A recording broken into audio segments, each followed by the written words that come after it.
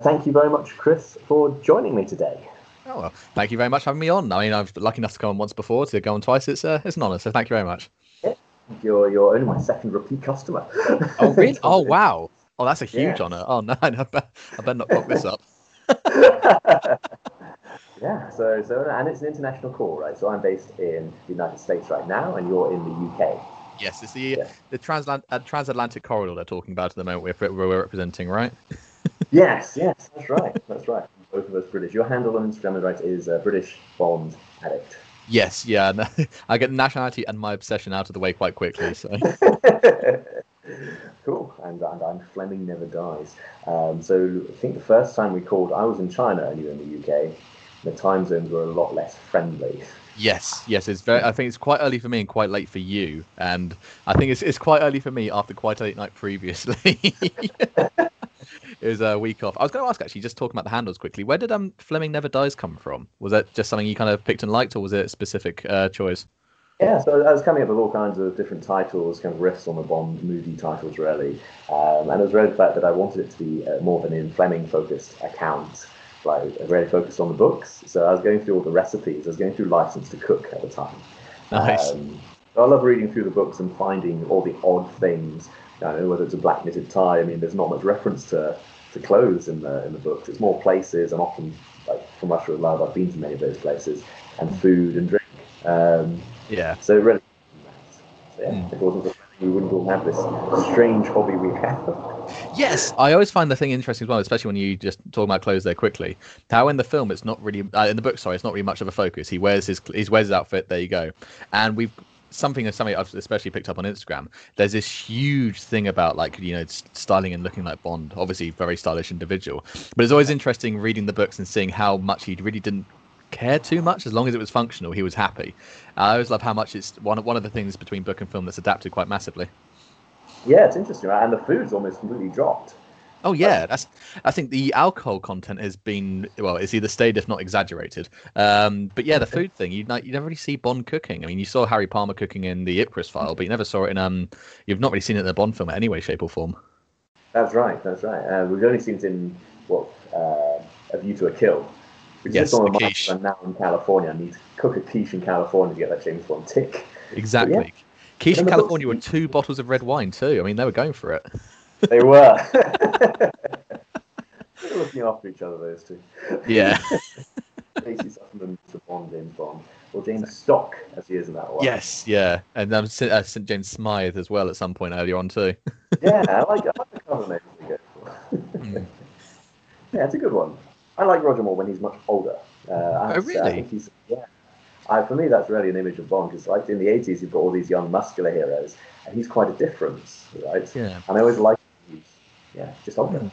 That's the thing. I quite like Roger Moore's. I've definitely in the last couple of years or so, especially with some of the friends I've made online, started to appreciate Roger Moore a bit more. I got caught up in the whole sort of Daniel Craig era of everything has to be serious, and then kind of realizing that actually quite a few of these Bond films are fun as well. Like I've always quite liked For Eyes Only, and Live and Let Die has always been my favorite Roger Moore film just because of some personal connotations there. But stuff like View to Kill. I'm definitely enjoying it a lot more than I used to. And there's some certain scenes in both View to Kill and definitely some scenes in Octopussy, which I think are very high caliber Bond. I just kind of wish they played into the age bit a little bit more because in Octopussy he's just kind of getting away with it, but then after the plastic surgery and View to a Kill, it's very noticeable. And it starts off well with the scene we're talking about when he first has dinner with Stacey and he puts her to bed. It's kind of like nice and parental. And it's kind of going in a nice way, and then it just reverts back into Q getting his pervy spy bot to look at them in the shower.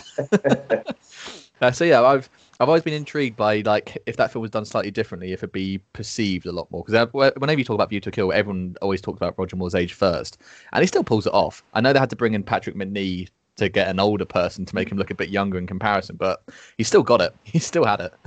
Yeah, and I do like personally. I like it having the mature action hero, right? So at the moment we've got kind of very muscular action heroes, just generally, right? Even if you take Marvel or Bond or whatever, who have, I would say, emotional issues, often parental issues. Yeah, Is it too far to say kind of teenage angsty issues? it These are is a little grown bit. muscular Yeah, men with very angsty issues, whereas here it's the other way around, right? So when he's clinging from the fire truck in A View to a Kill, or when he's clinging from the train in Octopussy, I feel he's in peril. This is a 50-year-old man who should be at home watching cat videos, and Yeah. here he's clinging to the side of a moving vehicle. I kind of feel more for it in those action scenes because of his age. I think in some cases, well, it's like it's kind of done just the right amount. I think you're right. The train scene is very well done because when he does jump over, it's not like a huge jump. It's kind of like a hop, skip, and a jump. So it's like, okay, believable.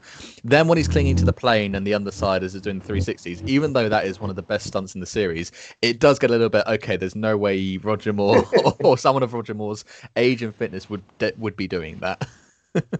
Fair enough, fair enough. Well, I just started reading the 007 diaries, right? It's Roger Moore's thing, and it was kind of, there's one line that stood out to me, and it stood out to me less if I hadn't been listening to, I think, From Tailors of Love when they got John Glenn on. And John Glenn made odd reference that Roger Moore always liked to keep in shape. Which kind of surprised me, because he would always downplay this kind of thing, and he'd make a great deal of jokes about, oh, I don't do my own stunts and all that. I do my own kissing. Stuff like that. Of course. In the 007 diaries, he's referencing his morning workout routine, and when you see pictures of him shirtless, I occasionally do, he's actually quite fit for a man in his 40s, 50s and so on. So he must have kept him fit. He just doesn't talk about it much. It's interesting because I remember reading this somewhere or another. I'm not particularly sure where, so I'll try and quote what I can. But he was with the Persuaders before he went into Bond right before. And right going into Bond, he was asked to lose a bit of weight, which apparently he was very pissed off about at the time. Yeah. And if you watch the episode of The Persuaders, he's obviously carrying a little bit more. Like, not in any way, shape or form bad. I mean, he looks fantastic. But he's asked to lose a little bit more, and that must have pissed him off. And it did piss him off, sorry. I'm wondering if that was the thing that caused him to be like, okay, I've now lost, I'm going to keep in this shape then. Because I've seen quite, as you say, you come across pictures like that back then. But I've also seen pictures when he was a knitwear model, and he's got some fitness things for that because he had the most immense jawline. So he must have been keeping fit back then. And there's that old TV show, Western, and there's I forgot what it's called. Do you know what it's called? Oh, Yes. No, I'm blanking. There's one sorry. with quite a few famous actors in it, but there's one typical shot of him, and I swear you could like, I don't know, you could probably cut your finger just based on how sharp that jawline is. It's incredible. Yeah, I heard a similar thing, and again I can't remember where it is, that he was told lose weight and get a haircut. But I always wondered if they'd had that experience with George Lazenby, who had been so difficult to control and so on, and eventually had been dropped kind of mutually, it sounds like. Yeah. Where they kind of said that to Roger Moore as a test. But if he'd flounced off, it would have been, right, no, you're not the guy for us because we can't work with you. But the fact that he was willing to be obedient. Yeah.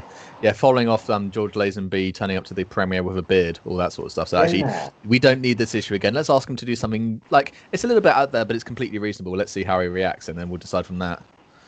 That's always been my pet theory. Interesting. I like that theory. I like that a lot. But I guess it stayed with him because, as I say, he keeps in pretty good shape. I mean, let's say he's 58. Is he in A View to a Kill? Yeah. Pretty good nick for most. I think most 58-year-olds would be happy to be in a similar nick to him. Yeah, I prefer Daniel Craig, but most people considerably younger than 58 would probably be quite happy to be in that shape, to be completely honest. Yeah. So that's what I say. For me, he gets away with it. And as I say, he's a kind of a mature character. So you mentioned For Your Eyes Only. So that scene where he lays flowers on his wife's grave, and then gives the advice to Melina, before you set out on revenge, first dig 2 graves. Yeah. It shows the maturity of the Bond character. And with Bibi as well, turning down that rather unsubtle offer, shall we say? Put your clothes on, buy you an ice cream. Buy an ice cream. This is one of my favourite lines. It's brilliant, but it's brilliantly uncomfortable. I love it. It's just like, oh!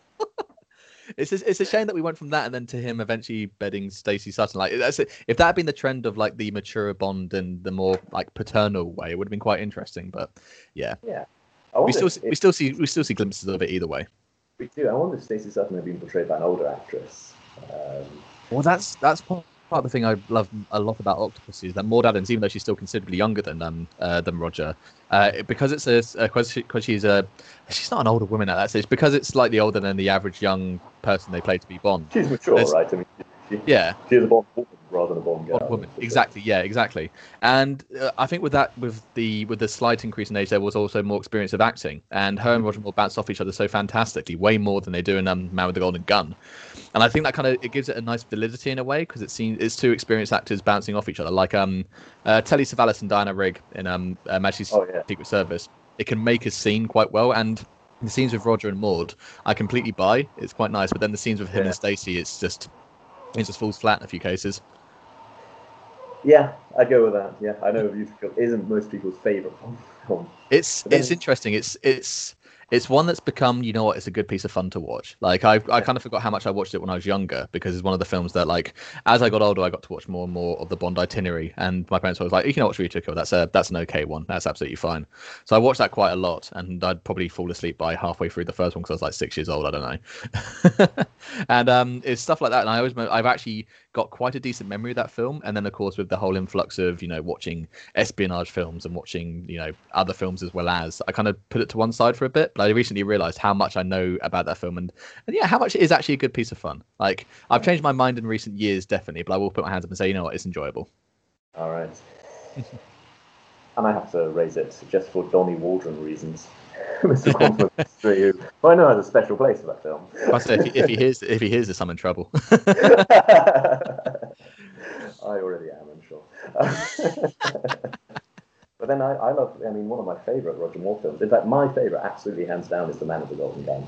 Oh really? Oh, interesting. That's by far my favourite. Yeah. Yeah, yeah, I think it's maybe the setting I absolutely love, and then all the characters. I do find, you know, Maud Adams' role and Brooke Ekman's role, Nick Nack, Christopher Lee, I find them strong characters, aside from the plot. You know, I do Yeah. enjoy a jolly good plot. I think there's some moments of that film where it's just fun to, like, it's not fun to watch, it's actually quite slick to watch. And the scene where Bond's coming out of the club and you got Scaramanga with the almost Venetian blind effect.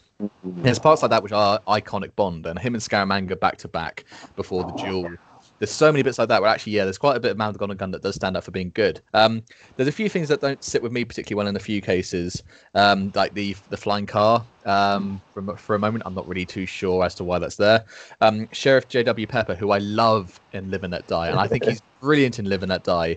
It is a bit shoehorned in here, but as a continuation, I can understand it, and I'm happy to forgive it. And also because I know lots of people who find that scene thoroughly enjoyable. So, I actually prefer him in The Man with the Golden Gun. Oh, really? Yeah, I'm not a. I know this may be a shock. I'm not a huge fan of Live and Let Die. That's not my favourite film, but actually quite a long way. Maybe it's the setting or the characters, or Yeah. I don't know. I don't know what it is. It just doesn't gel. Maybe it's too 70s for me, because I know a lot of Yeah. people love it as a 70s nostalgia piece, and it just doesn't connect with me. Whereas The Man with the Golden Gun is kind of a bit more timeless, I guess, for me. Yeah. Man with the Golden Gun, you're similar to my dad. One of my dad's favourites is Man with the Golden Gun. And when I was younger, there were basically three films in circulation which were his three favourites, which was Goldfinger, You Only Live Twice, and Man with the Golden Gun. So I know those films ridiculously well. And while they are of changing quality in some cases, I know them because they were just on in the background all the time. And Man with the Golden Gun was one of them where that would probably be the one I'd sit down and watch the most with him. If it was on, like, to be fair, if there's a Bond film on, I'd sit down and watch it. But it'd be like, okay, how tempted am I to skip all of my homework to watch this film? And Man with the Gun was always quite high. I mean, it in my overall rankings, it doesn't really suffer, but I do enjoy it. I do enjoy it, but there's a few changes I'd make, but it's a good film. Yeah. Oh, it's always a fun avenue to go down of how you would change. I always think that's a mark of a good film. Right? If I see a bad film, I'm really not interested in how it changes. But if I see a really good film, I'm often filled with ideas that, oh, they could have done this. Could have done this, could have done that. Yeah. Yeah. Yeah. I think Man with the Golden Gun as well, because it's when you have it's like with you, to relate to the View to a Kill, to have such a good bad guy as well, that makes it immediately watchable. Someone that charismatic is fantastic. So. Yeah. And for me, yeah, Christopher Lee, who better? I mean, Christopher Lee has been in Star Wars, Lord of the Rings, and everything else. And he had a heavy metal band at one point. Yes, he became the oldest guy to have a debut heavy metal band, I think. Yeah, absolutely. Yeah. Legend. Seeing as we're talking about Roger Moore, I have to ask one question, because there's one Bond film in total really that kind of sticks in my craw a bit. It's Moonraker. I'm not the biggest fan of Moonraker because I don't like that it was like, okay, coming up next after Spy Wars, For Your Eyes Only, and they changed it just for Star Wars, and it was a bit too far this time. Something that has really, really made that stick out more is that Moonraker is my favourite Bond book. The Moonraker book, I think, is sublime. I absolutely love it. So the comparison between the two has really split the gap in how much I don't really like Moonraker very much over the years. So I'll be intrigued to see what you think. Well, in terms of, first of all, the gap between, say, the books and the films, right? The Man with the Golden Gun is a complete gap as well. Oh, yeah. But so I read all through the series in its release order for the first time. So I was kind of very, very, I was approaching great trepidation because I loved the film and I knew the book wasn't going to be the same. But when I read it, it was such a different entity. I can enjoy them both totally on their own terms. Yeah. Oh, good. Okay. Moonraker, I actually had an issue with it, like a lot of people reading it. It's all set in the UK. But I don't know. I'm on the fence about that because obviously I don't live in the UK. I haven't spent much of my adult life in the UK. So it was kind of nice to see this pottering about the south of England that's genuinely alien to me. Yeah. I did like it, and there's so many unique features of the book. It did come out as perhaps a bit like The Spy Who Loved Me. It's quite different from many of the others. But it's nice to see Fleming experiment. Like, he hasn't got the Bond formula exactly. He's experimenting. As for the film, I mean, yeah, it's not one that I watch a great deal. Maybe because there's that kind of whole issue around it. Maybe it's too light, too fun. But when I sat down to watch it last time, I was genuinely surprised how much I enjoyed it. And I think a big part of it was Roger Moore grounding it. And is it Lois Childs who plays the... Yes, Holly Goodhead. Yeah. They both have a quite grounded performance, which kind of pins down the whole film. Interesting. Like when Roger Moore sits in the G-force generator and is spinning round and round and round and round. When he gets out of that, it's the most shaken you've ever seen him. Yeah. I don't know if it was deliberate either. I don't know if it's deliberate either. There's a moment where he catches his arm in front of his mouth so he can just see his eyes, and it is a look of panic. It's Roger Moore, for all the self-deprecation he did, he was a fantastic actor.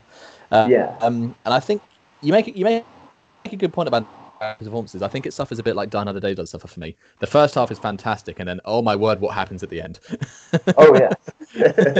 Because all the bits when he meets Drax, by the way, Lonsdale as Drax is incredible. Completely different from the book, completely different, but fantastic anyway. And you got that really dark scene, of course, with the dogs as well, and all those scenes. But then you get the gondola. It's like you gotta. I can understand, ticking as many boxes as possible, but kind of keep a vibe, I feel. And the guy coming out the coffin with the knives, I don't know, was a little bit far fetched for me. And it's really, I don't mind a far fetched Bond film, but after an introduction which is quite, sincere, it's a bit strange. Yeah. I mean, I suppose it into that thing of say there's a scale of Bond films, and there's very, very gritty, dark films like Daniel Craig and Timothy Dalton. But then there's stuff for kids. This used to be a whole family franchise, right? So the entire family would go and see this. So this one is very much for kids. I came up on another podcast, so I'm stealing ideas, I can't remember from who.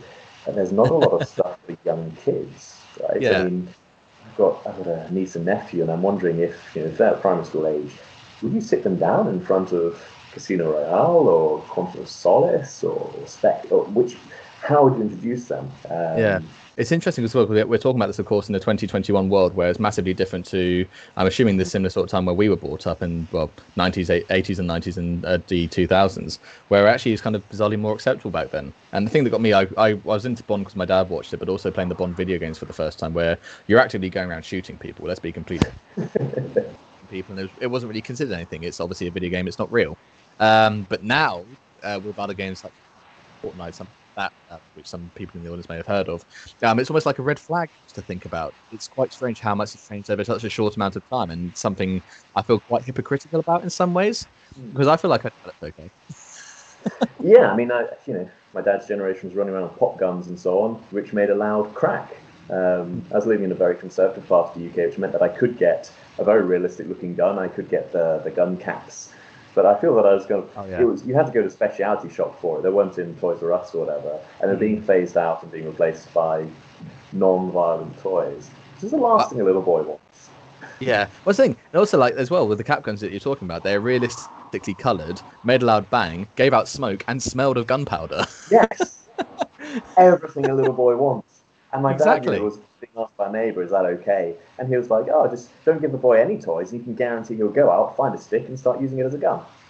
Yeah, good point. Yeah, interesting. So, yeah, how much do you kind of, nip up by, not promoting it per se, but kind of just making an avenue in which you can almost control it? I mean, my father recalled going to see Dr. No in the cinema. He was living in Aden at the time, in what is now Yemen. But he was sent along to the cinema by his parents to go see this film. It's an adventure film. But in those days, it was restricted in British colonies. So that meant you had to be over, I think, 18. So as a very small boy, he was sent in, and the person at the cinema said, "Hey, how old are you?" And he replied, 13. And they waved him in because he seemed so confident because he didn't know it was restricted. So he Yeah. just confidently said his name. Yes, I'm old enough to see a film by myself, and in he went. And what he really remembered was the scene where, you've had your six, now I have mine. Because until that point, every single film he'd ever seen, it would have been, now come along nicely, sir, and we'll put you into prison or whatever. And the guy would say, he caught me red-handed and so on. Yeah. To see him shooting an unarmed prisoner, that was shocking. And it got a big reaction from the audience. The audience had an intake of breath, and he remembers, the electric atmosphere in the cinema. And that's now universal. Any child can see it. I remember watching it and thinking nothing of it. Yeah. But it's interesting. I remember. It's one of those things it's something that's definitely I've grown more appreciation of as I've gotten older. There's quite a bit of subtlety of Doctor No that you don't really pick up until you kind of have an age where you can kind of appreciate the time in which it was set time in which it was made. Apologies. One thing that always sticks in my mind about Doctor No is my grandparents went to watch it by accident. They went to watch another film and it's completely booked out to we'll go watch the new James Bond film. Like, James Bond was enough of a household name from the books that they knew what it was, but not, of course, the phenomenon that it is now. And the thing they always said stood out to them the most was the gun barrel scene, the quietness, the machine sounds, the gun barrel topping up, and then the gun, the shot, the blood, and then the music. And they've always said that was like an amazing moment, and then they were hooked. And it seems quite tame in comparison to stuff these days, but of course you think about the 60s or 62, that's pretty new. Yeah, I'm thinking it was equivalent to the time of the first Star Wars film where the Star Destroyer goes overhead. It just stretches on and on and on and on. It's shocking the first time, but the fact that it's been riffed on, perhaps a bit like me watching Monty Python. If I watch the TV shows of Monty Python, then I see things that other comedians have picked up on and taken further. Yeah, and it's quite strange in some ways to watch. It's interesting how sometimes the inspiration you can see is basically just an idea but exaggerated. Yeah. I'd say the only exception really is the Beatles, where when I listen to it, it's nice. Everyone's taken it and everyone's carried on. But I like listening to the Beatles. Although I know I upset some people by suggesting that they're not the best people to play it. Interesting. Yeah, I like military bands playing it.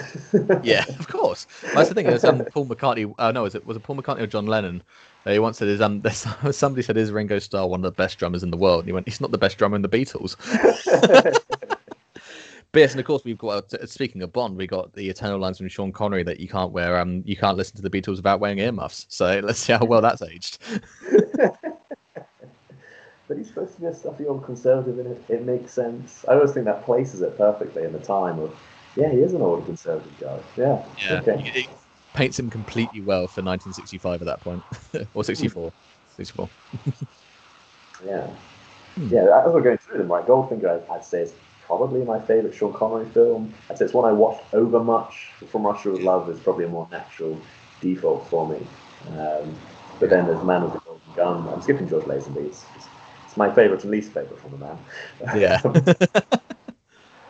Timothy Dalton, do you have a strong view? It gets into 80s, it gets into the time when haircuts look like real haircuts and cars look like real cars to me.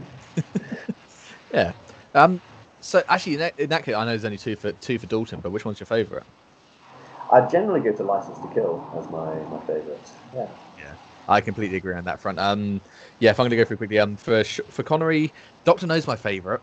Strangely, I think it's because I've watched Goldfinger a lot as a kid, and I do enjoy it, but it kind of ticks the boxes too neatly. It's the quintessential Bond film. I can understand why people would say that. It's the classic Bond film, but it suffers a little bit from the Raiders of the Lost Ark thing, where if you take the main character out, it doesn't suffer too much. Apart from Bond taking Pussy to the side of right, shall we say, there's not too much that would have changed otherwise. Like, he doesn't even defuse the bomb at the end. Stuff like that, for example. For those who aren't aware, in Raiders of the Lost Ark, if they would still open the Ark, Indiana Jones would have been there. It would have been the same outcome. With more, I think it's probably it's definitely Live and Let Die for me. Okay. I just love watching that film. It's just an easy watch. I really enjoy it. I like how he performs in it. I like the setting. I like the whole kind of voodoo side of things. I know Bond follows the trends of what's popular at the time, but I think it does blaxploitation quite well. So I'm happy to watch it, and I like it as kind of a historical piece in time. I kind of like watching that part of America. For Dalton, I completely agree with License to Kill. I am all about License to Kill. I've talked to quite a few people who watched it in the 80s, and they were saying that because it was kind of Miami Vice was everywhere, it just seemed like it was pandering. But for someone who never went through that, to watch it by itself, Yeah. I adore it. I think it's brilliant, and Timothy Dalton I think is underrated as Bond, as most people will probably say. I think this film though is the strong one because Living Daylights was still a bit too more. I think there's quite a few uncomfortable lines he has to say, like the salt corrosion line, which he really struggles his way through.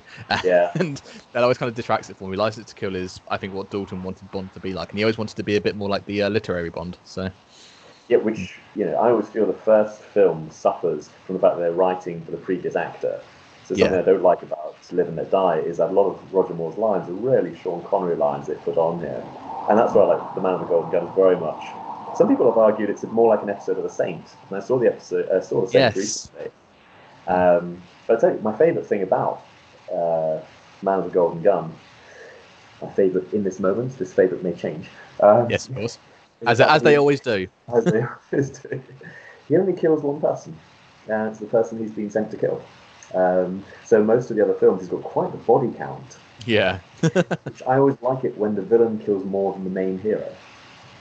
Otherwise, it does get into a very strange area if it's kind the of hero what is should killing vast numbers of people.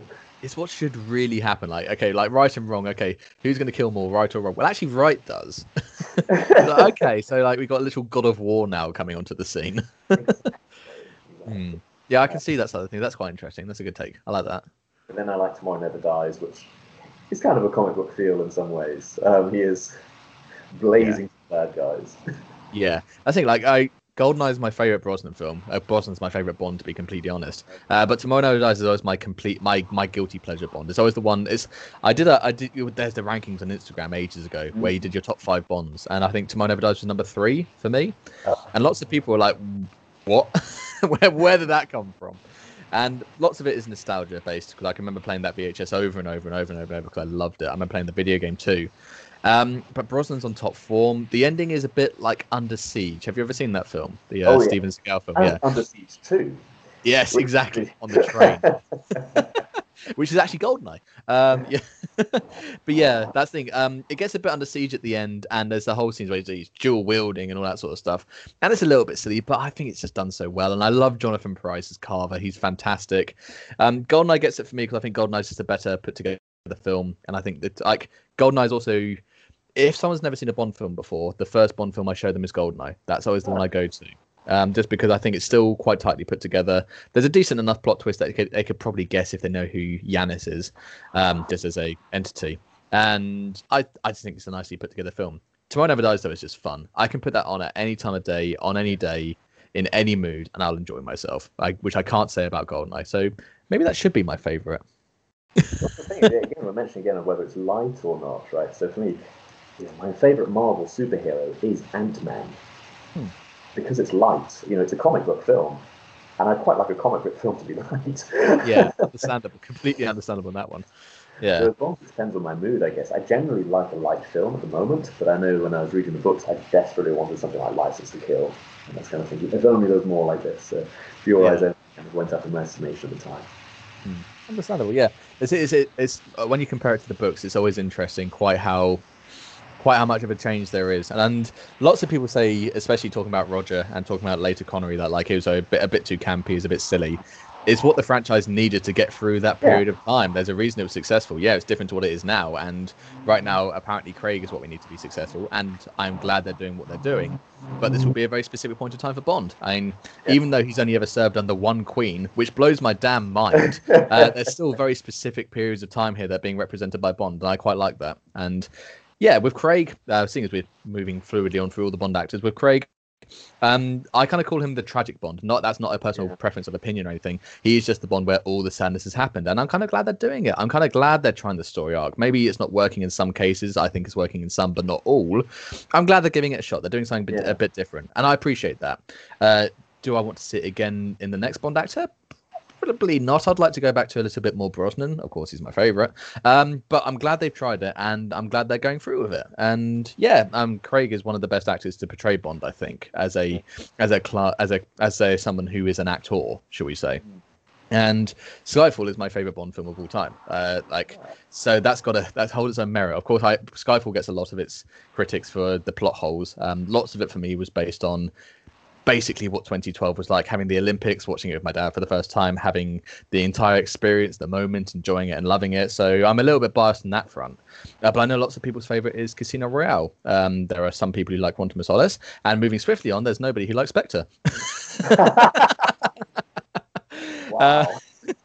No, from what I've seen though, as someone who doesn't mind Spectre, wow, people really don't like that film. As someone who I had a perfectly good time watching it, out of the woodwork, everyone is just ranting on that film at the moment. I always feel that, first the film is new, and then it's old, and then eventually it becomes classic. So at the moment, it just feels old. It was 5 years ago. People are impatient for the new one. I should say my favourite Daniel Craig is Quantum of Solace. I really love that film. And it was immediately, as soon as I saw the film, it was my favourite. Interesting. Now this has been one of the more entertaining things to watch in the fandom, because Quantum of Solace is the Marmite Bond film. You love it or you hate it, and for a British-based podcast, that's the most British reference I can make, I feel. So I'm just reaching over to tell you, my Marmite. One of the first things I bought when I came to the US was a jar of Marmites. Of course, absolutely. So absolutely. Yeah, it's interesting. Was the next thing. This is it. I love it. These are the ambassadors we want. This is equivalent to wearing my Union Jack socks still. Marmite beans on toast, Quantum of Solace. Boom. Exactly. Well, it's interesting. So, Quantum of Solace, I must say, I kind of fall on the not as enjoyable end as others. I have my things I take away from it, certainly. It's intriguing though. I quite like that people, regardless of what they feel about it, are just happy to say it, and that's the thing I like. Because if you go into other franchises, people are kind of scared to say, "Oh, I dislike this" or "I like this." People in the Bond franchise, I like Skyfall. No, sorry, I like Quantum of Solace. I hate Quantum of Solace. I'm not sure about Quantum of Solace. I love how they just come out and say it, and it provides really fascinating conversations. I've been witness to and been a part of so many conversations about people's preferences, and it's always different. I love that. But I'm quite relaxed about those preferences. I mean, my other franchise very much is Star Wars. I'm a huge Star Wars fan, and I sometimes have to be careful to say, I do love the prequels. Actually, that's probably where a lot of my love is actually in the prequels. I mean, the original trilogy is obviously fantastic, but I love the prequels. So. The Camino stuff, I don't mind it. That's all. Yes, that one little mystery that Obi-Wan Kenobi gets to go on is Dick Tracy bit. Yeah, just a bit. Yeah. But yeah, it's definitely interesting with Bond as well. I think the main debated it used to be View to Kill was the one that everyone did discussed and debated. It's now turning into Quantum, and I wonder if there's a point you've made, because it's now over 13 years old at this point. I wonder if it's because you said that the film's old, the new is old, and then people start to properly form opinions about it. Are we in that stage where people are starting to make up their minds about it? Do you think? Yeah, and I think it's now we have a few other Daniel Craig films, right? So I think when it came out, people were worried, we were going to have Casino Royale, we're imagining every film would be like that. Now it's Quantum of Solace, we're imagining every film would be like that. All his films have been quite different. Oh, yeah, absolutely. Which I like, but I think that now we've got a range. People have a place to settle it. I think apart from possibly Connery, he's the most diverse film-wise. Because Connery went from quite serious all the way to full-on camp. Let's be completely honest. I've always thought Roger Moore had the best range. I mean, he had 7 films, which is an advantage. But I always thought... Yeah. I would have said he's one of the most consistent, I feel. I feel his films, he's pretty consistent, but his films, the tone of them varies hugely, to my mind. Yeah. From For Your Eyes Only, which is quite serious. Timothy Dalton could have done that film very happily. Good point. Whereas Moonraker, I don't think any of the others could do happily. Yeah, no, that's a very interesting point. Is it? And again, having these conversations with Bond fans, this is the sort of stuff that comes up. Yeah, I mean, I was saying the only other person who has done it is Daniel Craig. He did the voiceover for the video game Legends, where one of the best levels is the Moonraker level. Yeah, and it works weirdly well with his voice in it. I was kind of thinking, you could do this again. Yeah, that's I can understand that. Yeah, he was very good, and also Bloodstone. I'm not sure if you played that Oh one. yes, that's That was a fantastic game. That was a really good one. in terms of favourite Daniel Craig films, it could be Bloodstone, to be honest. Yeah, I'd happily go for that. I'd happily if No Time to Die just turns out to be Bloodstone the film. I'm sold. I'm happy with that. Hmm. But yes, yeah, I think it's there's always so many talking points of Bond. It's one of my favorite things about it. Like we coming onto this podcast like, oh, we have some topics to discuss. We just started talking about Bond. I just realized that we never specifically asked a question. No, I have 10 questions. We have currently done none of them. This is fantastic. Maybe now is the time for me to introduce the questions and then finish the podcast and let people send in their answers. Oh.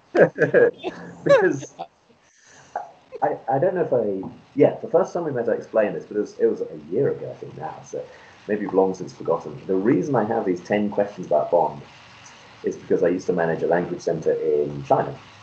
And I was trying to explain British culture because if you ask the students, what do you want? They'd always say culture.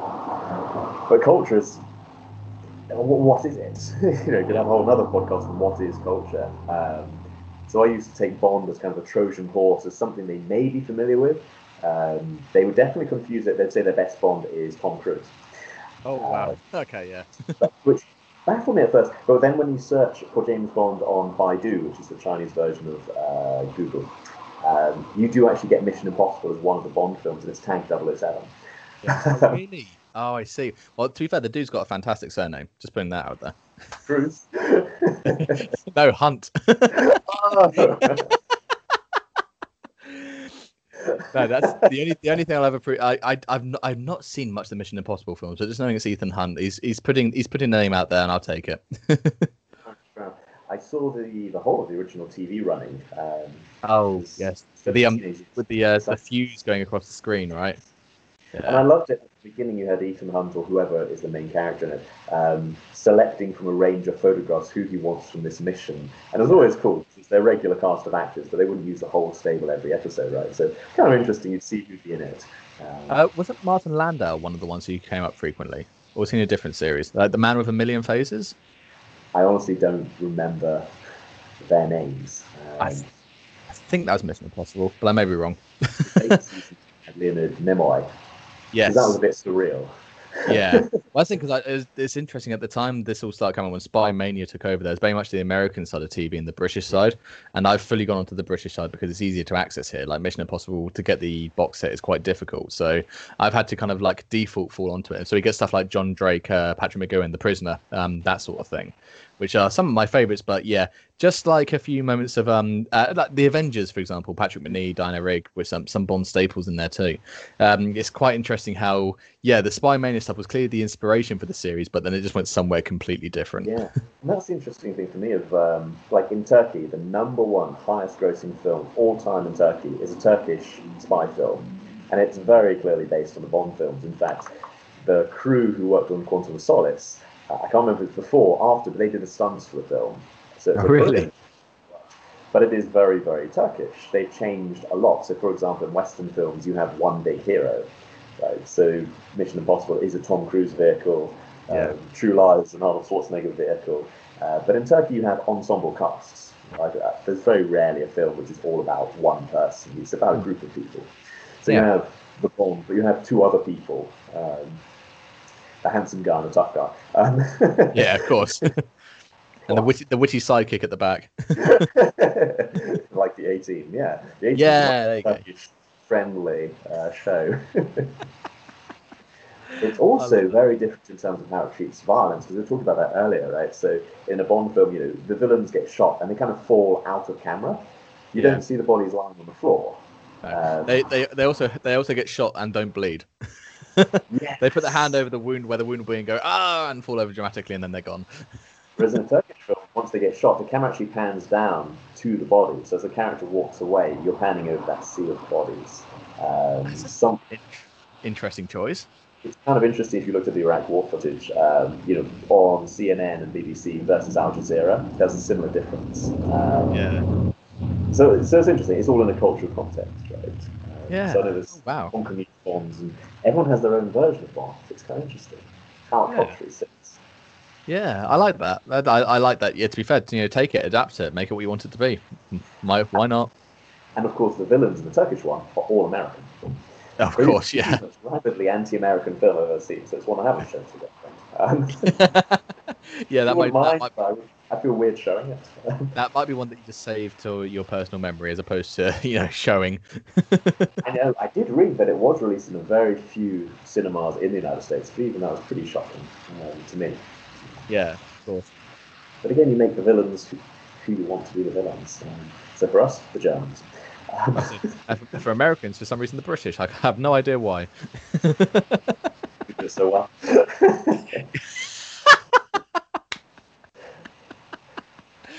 Oh, yeah. Like everything else. Let's hope she doesn't listen to this podcast either. Sure. See, don't worry. She has far worse things from me day to day than I ever goes in these podcasts. Fair enough. I was once in my master's in accounting, finance, and so on my accounting lecture was making a joke about his wife. And then one of the students was like, I'm recording this lecture. What if I send it to her? And he was like, what do you mean? She's my wife. She knows me. I'm going to go home and make 10 jokes way worse than that. Okay, good point. Well made. So yeah, we were talking about the questions. So like I say, I use Bond shamelessly as a Trojan horse for British culture. Yeah. But one thing I kind of quickly had to come up with was like, what do they know? So Bond was not released in China when it first came out, or in the Roger Moore era, or in the Timothy Dalton era. Eventually, Pierce Brosnan, some of those films were put out. But as I say, it's kind of generic Western film. So I could ask what nationality is Bond, and some would not know. Oh, really? Oh, wow. So it's not seen. It's a non-Chinese film. So what they know is he's not Chinese. Which I guess is kind of fair. They have enough of their own stuff going on. Yeah. So then I ended up coming up with this list of 10 questions that seemed to produce useful stuff. So it was, what does he wear? Does he always get the girl? Who are his friends? Who are the bad guys? Why do women like him? / why does anyone like him? Yeah. I had why does the past trouble James Bond, which gets into the whole likeness, seriousness stuff that we were talking about. And then I just put the one word, technology. Technology. Yep. Because one of the students said to me, what's the difference between James Bond and Batman? Doesn't he just have gadgets that get him out of every situation? I would say Batman works for himself. Bond works for a company. Well, I say company, works for an organization. That's a good one. What does he drink? Is he strong? Obviously, Daniel Craig is physically strong. I said define strong. The whole point is these are very, very open questions. We can have an hour on each of them. And finally, is he a good man? Well, I've got the questions up here with me as well. Right. Should we try and lightning round them? Go through them as quickly as possible. Okay. So, let's go with number one. What does he wear? I'd say the two standouts are probably Tom Ford and Brioni. But if we're going to the books, he just wears a suit. What would your answer be for that one? Yeah, I'd say my model of suits is still pretty well Pierce Brosnan. Quantum of Solace, specifically, I really like those suits and none of the other suits. I see. Understandable. Yeah, that's it. Well, the Quantum Solace was the first of the Tom Ford introduction. Yeah. Right. It was a hell of an introduction too. Yeah. Does he always get the girl? No. Sometimes the girl is the bad guy. To phrase it in a very specific way. And also, yeah, ask about. And does he always get the girl? Just ask him about his marital status. Yeah, it's a little bit harsh, right? Who are his friends? I'd say friends. We've probably got Tanner and Leiter. I'd say who his actual friends are the ones that stand out for me. And of course, Tanner is in the films a fair bit, but Tanner definitely stands out in the books as more of a friend. Yeah, I always found it weird. Who is Felix Leiter? Every single different actor who's played Felix Leiter, I'm amazed that none of them look like the guy in the books.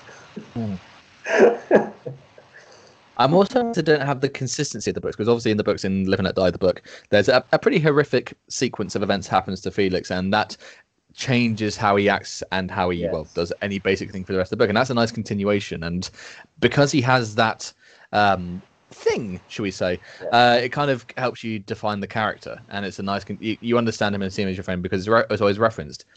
doesn't really come up at all in any of the films. The fact it's a new actor every time, kind of like, oh, here's Token Felix, as opposed to like his friend in the CIA.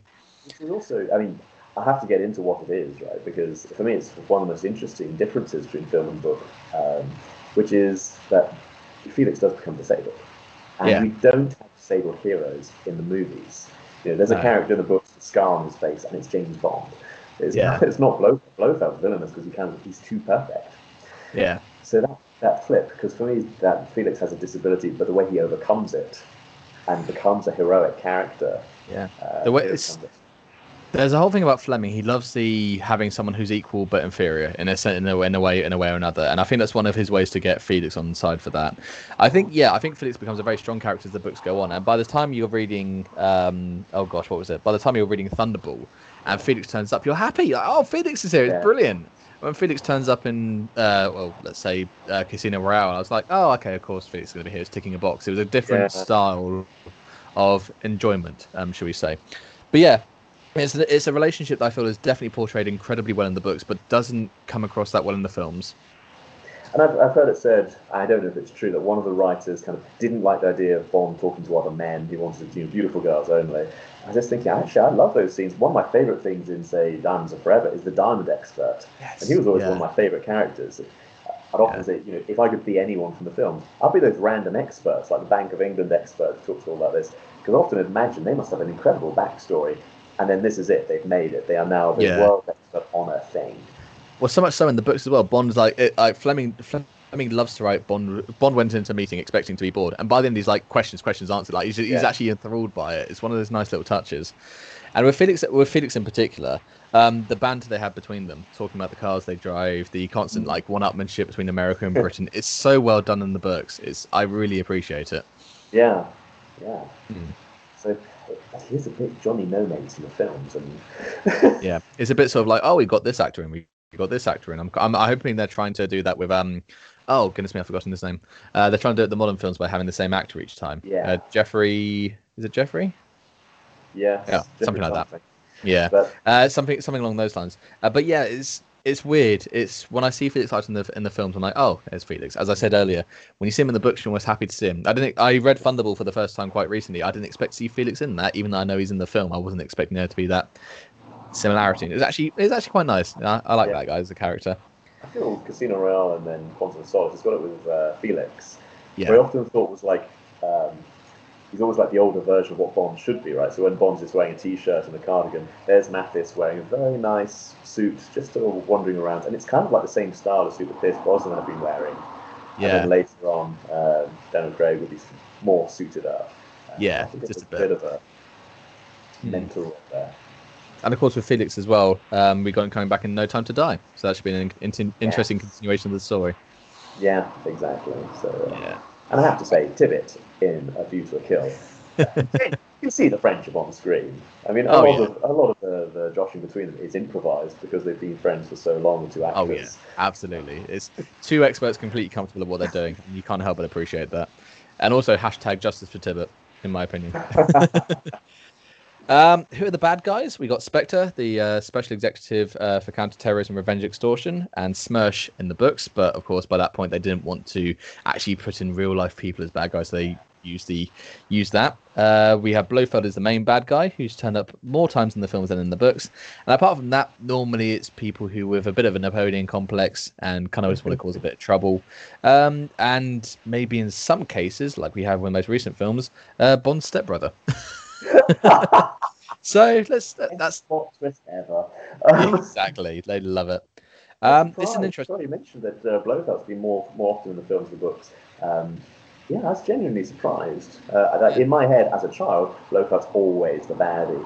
I was genuinely surprised when I went through the films as an adult. He's not there as much as I had thought.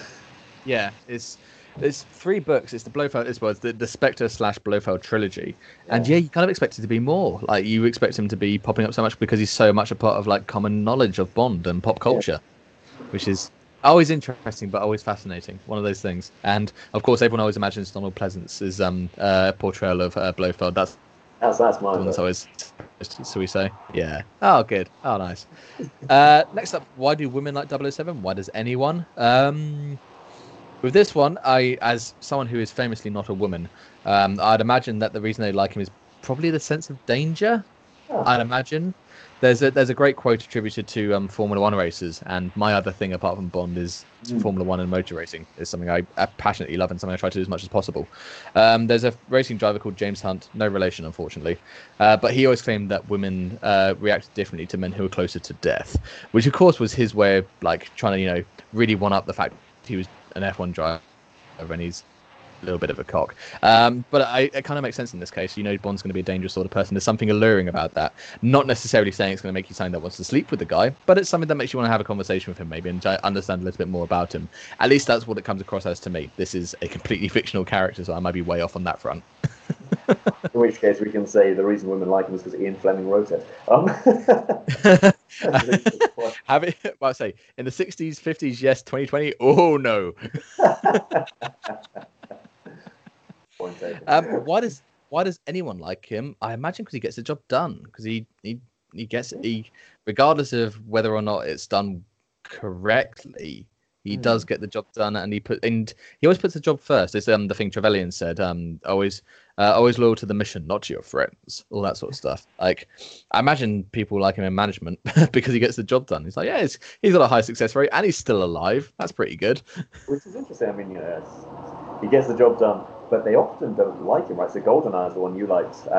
You mentioned that you like this, and Pierce Brosnan. He gets taken down by M first meeting, as you say, "Oh, you're a misogynist dinosaur," and then the women throughout it are pushing him down. And then the man with the golden gun, which I love, who'd want to kill me? And M immediately gives him a list of outrage. Also, M is on one in that film. M is just so pissed off. It makes so much sense when they adapt it from the book, and it's one of those strange things that gets left in. He is having a tough. I'd say, without giving away a potential spoiler for Man with the Golden Gun, I'd have loved to have seen that scene. Yeah, that would have been something. But yeah, does the past trouble James Bond? Yes, to a degree. We see it referenced both in the books and the films, almost an equal amount, to be completely honest. Vesper comes up in the books just as much as Tracy comes up in the films, and that's the main crux there. With Craig, we've had a bit of a Vesper overload, but it makes complete sense. It makes complete sense though for the Bond that they're trying to portray. Yeah, I think the thing I've always found interesting is how does he have a coping mechanism for it? And I imagine that's what his job is. I imagine the reason he keeps his job going is because after losing his parents, after having all of this trouble with certain women in his life, Vesper, Tracy, having all in the books he constantly talks about how he doesn't like killing people, and I imagine his job is his coping mechanism. Okay, sure, he's killing people, he doesn't like doing it, but he's doing the right thing for Queen and country. He's doing what he perceives is right, and that's his way around it. Granted, it's making him granted it's right. So I mean, I know a lot of people who've been in the military, who've left the military. The military, it gives you stuff to do. Yeah, it's busy. It's an interesting job. There's no denying it. I mean, it can be stressful and upsetting and difficult, but it's interesting, right? Almost any other job is pretty boring by comparison. Yeah, it is. And of course, and the thing that Fleming loved as well as Bond, the globetrotting element, and clearly he loves going on different locations, right? Absolutely. He loves going around the world on, what is it, unlimited expenses, which Fleming had once in his life, and then gives it to Bond forever. License to spend. Which would you rather have, license to kill or license to break the traffic laws? Again, a reference to GoldenEye. I love. Was that Tomorrow Never Dies? Tomorrow Never Dies. Tomorrow Never Dies. Yeah, that's the not to break the traffic laws. Yeah. Oh. Separates the men from the boys. Technology, films, yes, book, no. You get interesting little things in the books. You get devices, but I feel like you don't get technology in the Bond films. You get like Little Nelly and the Lotus that goes underwater. So for some people it's iconic, and then for some people, like I say, the Man with the Golden Gun, does he have much in the way of hardware there? Not really. Q's there to analyze a bullet.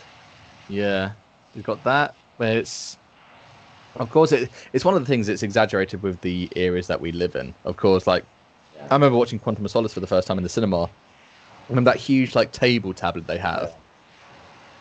I remember seeing that being absolutely not. That is ridiculous. Who could ever have that? Now it's literally in my pocket, and I use it every single day. insanity. So it's Oh, I watched Thunderball with one of my relatives when I was young, who worked for the government, and there's that big briefing scene in which all the paintings raise up, and you've got these beautiful screens. And yeah, I can't see Ministry of Defence supporting that. Thank you very much. yeah, yeah, I can see that too. To be fair, Bond is the fantasy that is Britain with money. yes. Oh yeah, yeah. You've hit that far too squarely on the nose there. Well, there's a similarity with Batman. You see, Batman's greatest superpower is license to spend. Yeah, just a bit. Yeah, absolutely. What does he drink? I mean, the films it's the famous martini shaken not stirred. He also has Heineken because sponsorship. And in the books, he has this similar sort of drinks. He has something called a Vesper, which is also repeated in Quantum of Solace. He's quite a fan of bourbon in the books, really, isn't he? Yeah, yeah. That So comes up it quite a seems he bit. drinks whatever's local to wherever he is in the books. So there's a list. I think there's a whole book on what he drinks. Mm.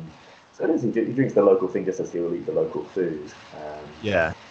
And I like it. So they didn't want to give Roger Moore the shaken not stirred line. So I believe he never says it. So he goes to bourbon, and then they switch back to martinis with Timothy Dalton. Then they switch back to bourbon for Pierce Brosnan. Then they switch for Daniel Craig. So I like this that different generations have a different memory of what he drinks. Yeah, and there's Smirnoff is one that's popped up a fair few times too. You saw in like Doctor No, them coming back into Tomorrow Never Dies with one of my favourite scenes of the film. Yeah. That look he has, so cool. Yeah, it's always an interesting one. One thing he never drinks though, especially, and this is noted in the books, never drinks tea. He blames tea for being the downfall of the British Empire. With zero explanation, zero context. Yep, it's just there. He just doesn't like tea. Don't ask about it. Move on. Ask Bond about something else. Just don't ask him about tea. Yeah. I mean, the other person I've interviewed twice is Kane, who's an expert on kind of British culture and Chinese culture, and we talked about tea, called it a deep dive into tea. Yeah. And I asked him about this because he is a true expert on British culture and tea. He lives in the place in China where we got the word tea from. Wow. So it's from a language called Minanhua, which is called a local language in China. It's only spoken by millions and millions of people. So their word for tea is pei. So we got it from them. I see. Interesting. So I asked him, do you have any theories on it? And he had absolutely not. No, nope. Zero. Doesn't like tea, likes coffee. Boom. That's literally it. It's one of the things for Fleming, who does write quite subtly on occasion. Bizarrely, it's shocking that this is just okay. No, I've said it. That's it. Don't ask me anything about it. It's a sensitive subject. How many years later are we talking about? 70 years later, we're still talking about. That's why my handle is Fleming never dies. This one sentence rolls on forever. Good point. Very interesting. Right, we've got two more to go. Is he a strong man? Physically, yes. Emotionally, I'd say yes over time. I'd say that's one that grows, certainly. It's one that's... He has moments of weakness. I mean, obviously, the main thing about Bond is that women are his weakness. So, obviously, there's always going to be some sort of chink in his armour. Depends. Does it take a strong man to save the world so many times?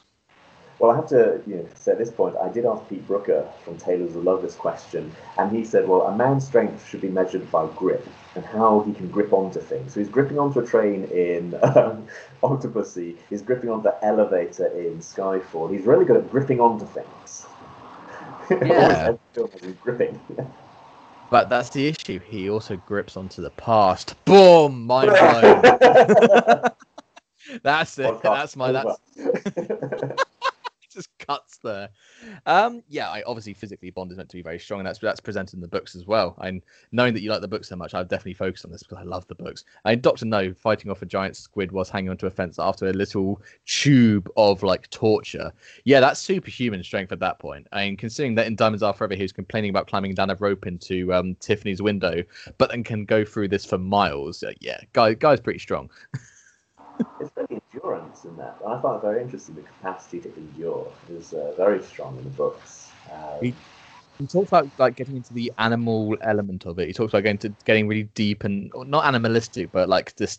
I forgot what the particular phrase he uses, but there's another level he goes to, which of course you got to consider Bond at this point. But you have to consider him as some level of superhuman. To be fair, for someone who's saved the world so many times, I mean, you kind of have to go there.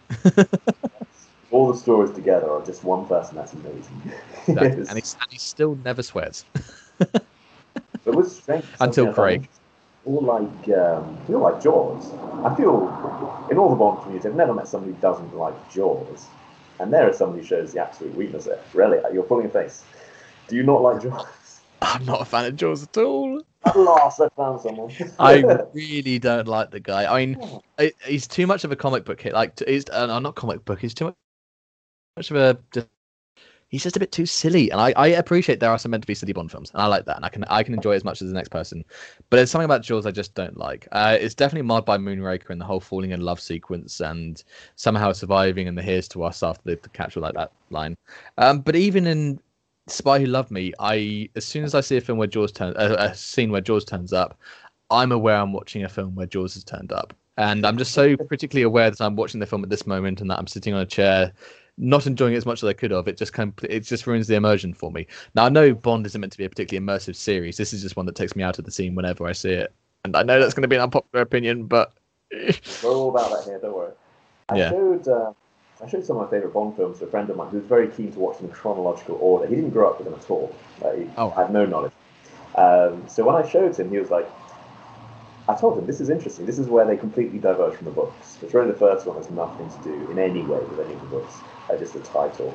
But he was sort of like, immediately, I guessed, because it's the one that follows your Hollywood formula. Most of the episodes don't until that point. But it totally follows through, kind of going around the world, maxing out those huge. It takes more locations, puts them up on the big screen. It's strange because in the book you have almost a Jaws-like figure, like you're almost there, but then the inclusion of the teeth and the Jaws the film was successful at the time it's a little bit too much for me on that point. Yeah. But on the final one we have, is Bond a good person? I'd say we both pulled exactly the same reaction there. We both went ooh. He's everyone's favorite anti-hero in my opinion. He's everyone's favorite bastard, and I would claim to do the things he does. He can't be a good person. There's no way Bond can be a good person to do the level of stuff he does. Like to be right and to be wrong is different to be good than being good, I feel. And being right, you can do some pretty inhumane things in the justice of being right, and that's what many people have defended themselves as in the past. Like, I'm doing the right thing despite committing terrible atrocities.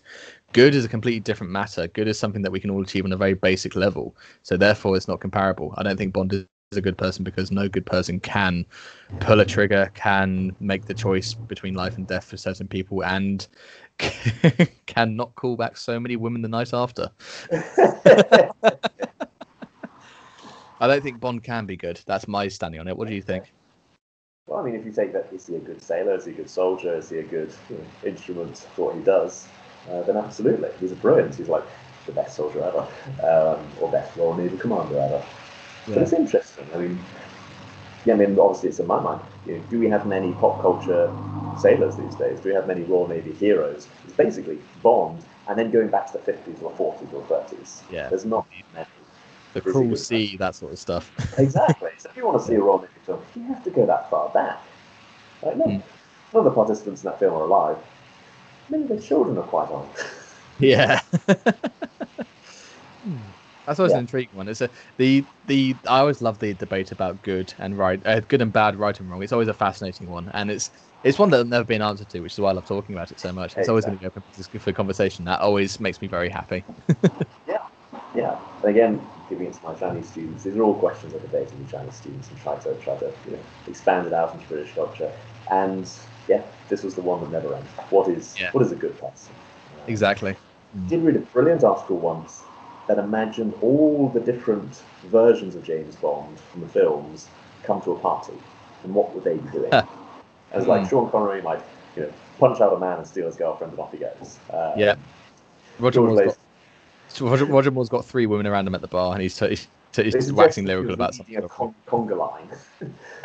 Leading a conga line. You made a joke and no one else laughed. He'd probably laugh at your joke to make you feel good. Yeah. But he was the party Bond. Timothy Dalton would leave early to go home and do some paperwork. Daniel Craig would be at a bar crying over somebody. He'd be talking to a woman about Vespa, being like, and the woman would want to go somewhere else. He's like, no, you got to listen to me talk about the love of my life. What do you say Lazenby would be doing? Would Lazenby even turn up? I'm not sure. That's the one I'm blanking on. It's forgettable. What can I say? Fighting words. Yeah. Oh gosh. But Pierce Brosnan, he was in the article. I can't remember what do you think Pierce Brosnan would do at the party? His Uh, Bond. Pierce Brosnan's probably taking over making the cocktails. He's probably like, I can do this better. Here's a mojito. Right, here we go, lads. A rare occasion when Bond doesn't drink a shaken not stirred or a bourbon. So yeah, that is the one variety of drink we have at Mojito. So quite pleased to see it. Yeah. A location. Well, I must say, I do massively apologise for your 10 specific questions meant to incite conversation, and I'm sorry for going through them as quickly as possible, lightning rounding it.